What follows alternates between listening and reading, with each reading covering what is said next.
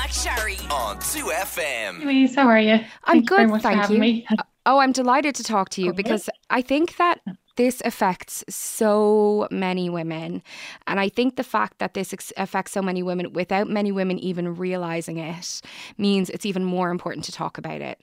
Absolutely. And as you said there in your intro, pregnancy and birth, it's such a mixed feelings of excitement and anticipation. And, for most women, they do have, thankfully, straightforward birth. But then for others, unfortunately, may not go exactly as they may have wished. And again, I suppose the key part of this as well is that there isn't one particular type of birth that can cause birth trauma as well. And as you said, many women may not even realise that it's something that they're experiencing.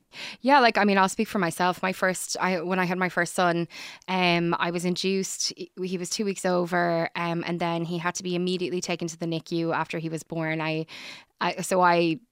basically kind of came to a few hours later, came down off my hormones and realised that my baby was born, my baby wasn't in me anymore, but I didn't know what he looked like.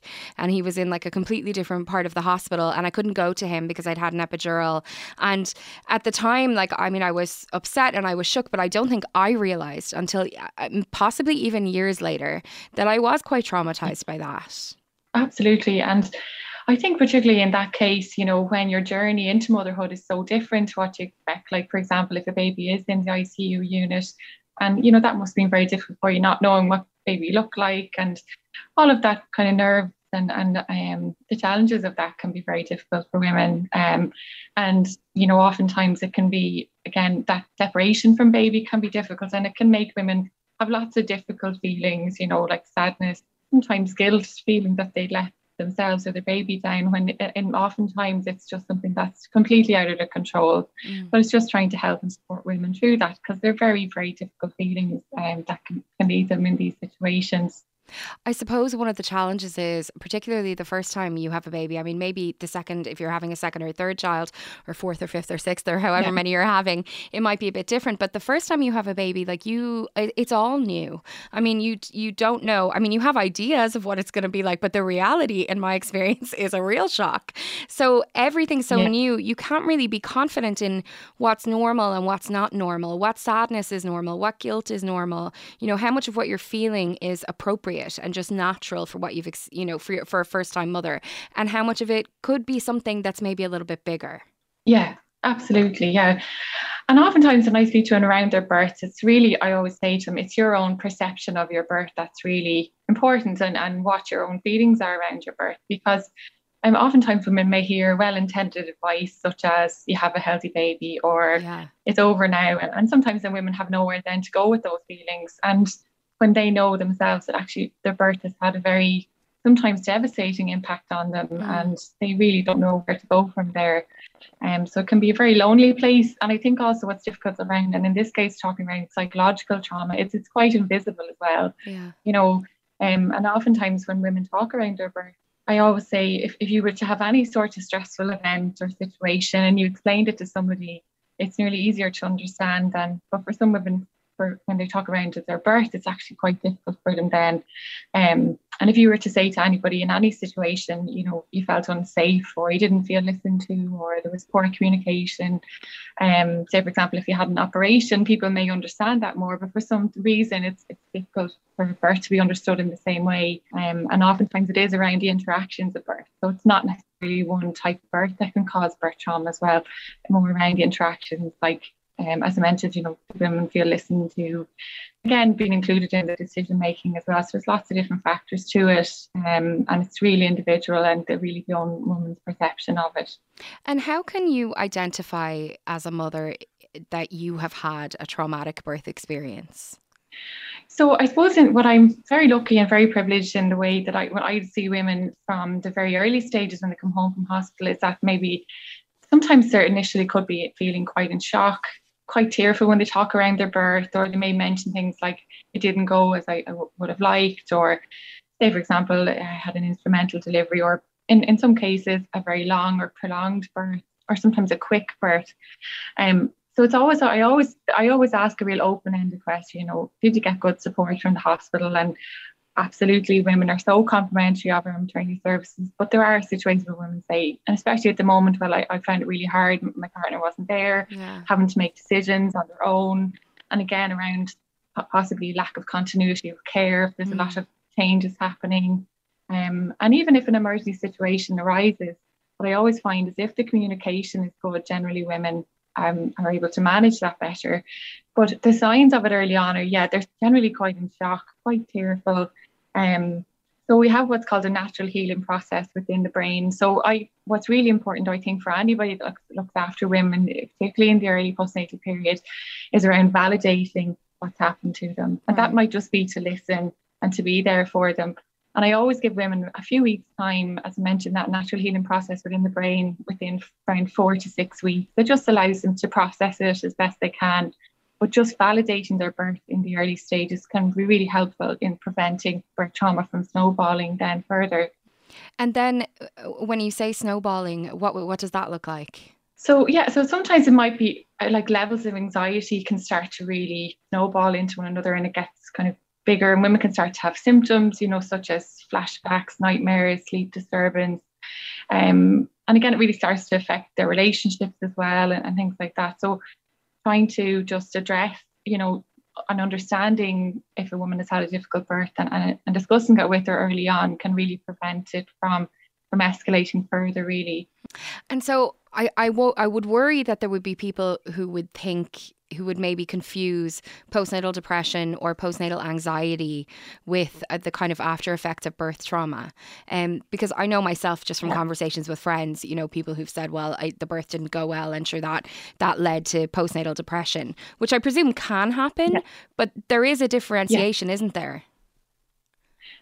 There is, absolutely, yeah. So we would use a universal screening tool for postnatal depression for discussing with women around like maybe perhaps low mood, loss of interest in things, things getting on top of them. And we would use a universal tool for assessing that.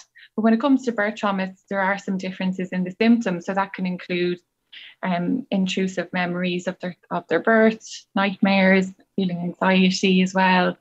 And I am seeing as well in practice, a lot of women are having more anxiety in the pregnancy period due to all the other stressors that are there at the moment. And so it is a difficult time, and trying to help and support women as best we can through that. Yeah.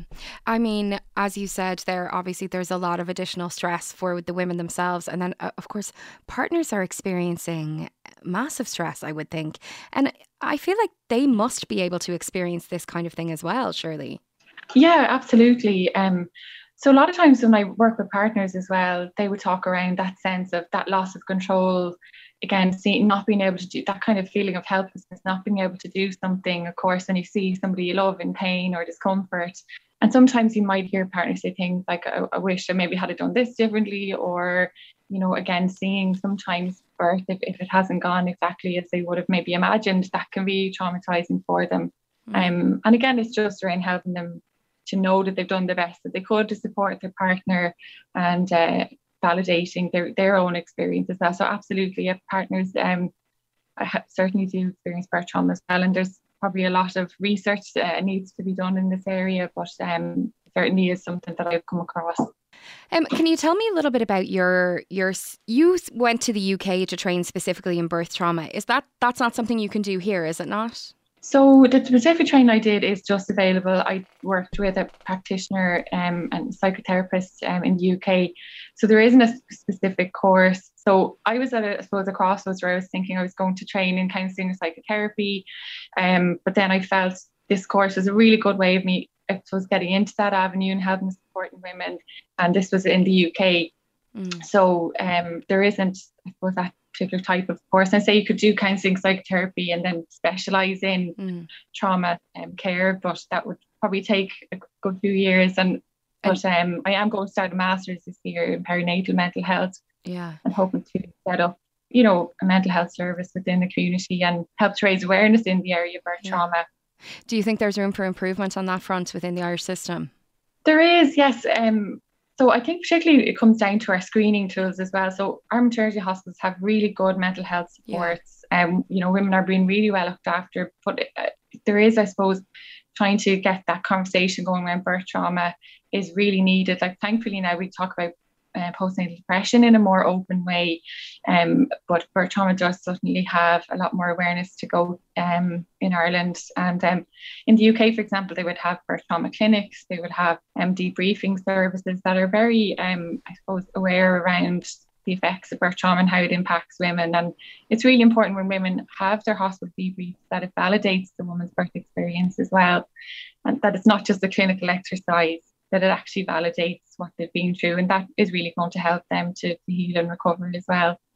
And so there are certainly gaps, because oftentimes I find women, and again, all of our services are doing the very best they can, but oftentimes women are going to their GP that aren't meeting the threshold for postnatal depression, but are actually experiencing birth trauma, maybe being prescribed medication, but actually that may help in somewhat in terms of that they're experiencing low mood, but in terms of the symptoms of birth trauma, they're still very much present for the woman. So it's still something they're actively trying to manage as well. Yeah. You're not actually getting to kind of the root of the problem.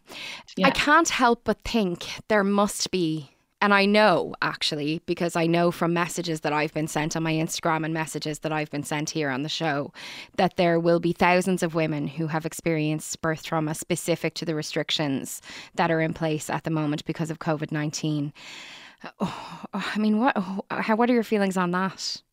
Well, I think that, I mean, even I heard radio kind of different interviews yesterday, and I know that the hospitals have, and I absolutely understand the restrictions, but it is definitely going to have a huge impact. You know, I'm seeing a lot of women that are, say, for example, maybe labouring in the antenatal ward, trying to do it quietly, and this was really during the lockdown as well, trying to labour quietly behind a curtain. And, you know, things like that can cause trauma can be, which you may not often think could be maybe a lady who, and again, our maternity hospitals are quite busy as well, who's maybe asking for help and support.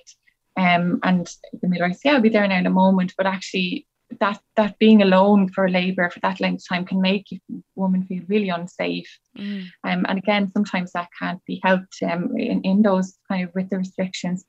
And then you've also women trying to make decisions around their birth. And again, it's the partner is such a vital role in that, and helping the woman to feel calm and relaxed. And being, sometimes women, when you can feel quite vulnerable during birth, can lose your voice a little bit. So it's so important to have partners there. And, you know, you do hear difficult stories around, you know, partner maybe seeing their baby for half an hour and going home. And there's all these difficult feelings around, you know, that attachment that the dad is trying to develop with their baby. And thankfully that when they go home, they do have that time. But it is very sad to see. I would love to see things improve. And I know that they are making steps towards that, but it is certainly having a big impact, because one of the biggest reasons why birth trauma can occur are around feeling alone, not feeling listened to, and again around communication. And, you know, those gaps where women are on their own is very difficult, and midwives are doing their very best to support and help women, but those gaps and times when women on their own is certainly going to have an effect. Yeah, well, like, I mean, a midwife can't be a partner because they don't have only you to look after. So, I mean, of course, they can't offer the same support that you would get from a partner in that situation. Before I let you go, Maria, if someone is listening and they're thinking that they have experienced birth trauma and they didn't realise it, or they're still, you know, maybe it's been some time and they feel like they kind of don't have the right to get support for this kind of thing, what would you advise them? So I would say, first of all, I always talk around just taking that first step. So whether just talking to a trusted friend about your experience, sometimes just writing down even some of the aspects of your birth that you found difficult. I have a group as well called Restore, Reflect and Heal on Facebook, which is all around helping women to have a platform to help and support them, to provide them with good resources as well. So if anyone is welcome to join that as well. And I think just being open and honest as best you can around your feelings, and just find someone that you trust, and just knowing that your own feelings of your birth are valid and your own perception of your birth is really so important. And also that there isn't one particular type of birth. It's really around your own perception of it. And so just to know you're not alone as well, because I think it can be a very lovely place for women as well, and they're trying to figure out all these feelings and where to go with them. So there is I think you're right. Again, I think you're right. And I think some women find it difficult to even be honest about these challenges because there's so much kind of judgment around motherhood. It can make it very difficult for people to speak freely. So I think that Facebook group sounds like a great place to start. Thank you so much. That's Maria Saunders, midwife, public health nurse and birth trauma practitioner. You can check out her work on restorativebirthservices.ie. Thank you so much, Maria. Thank you so much, Louise. Louise McSharry on 2FM.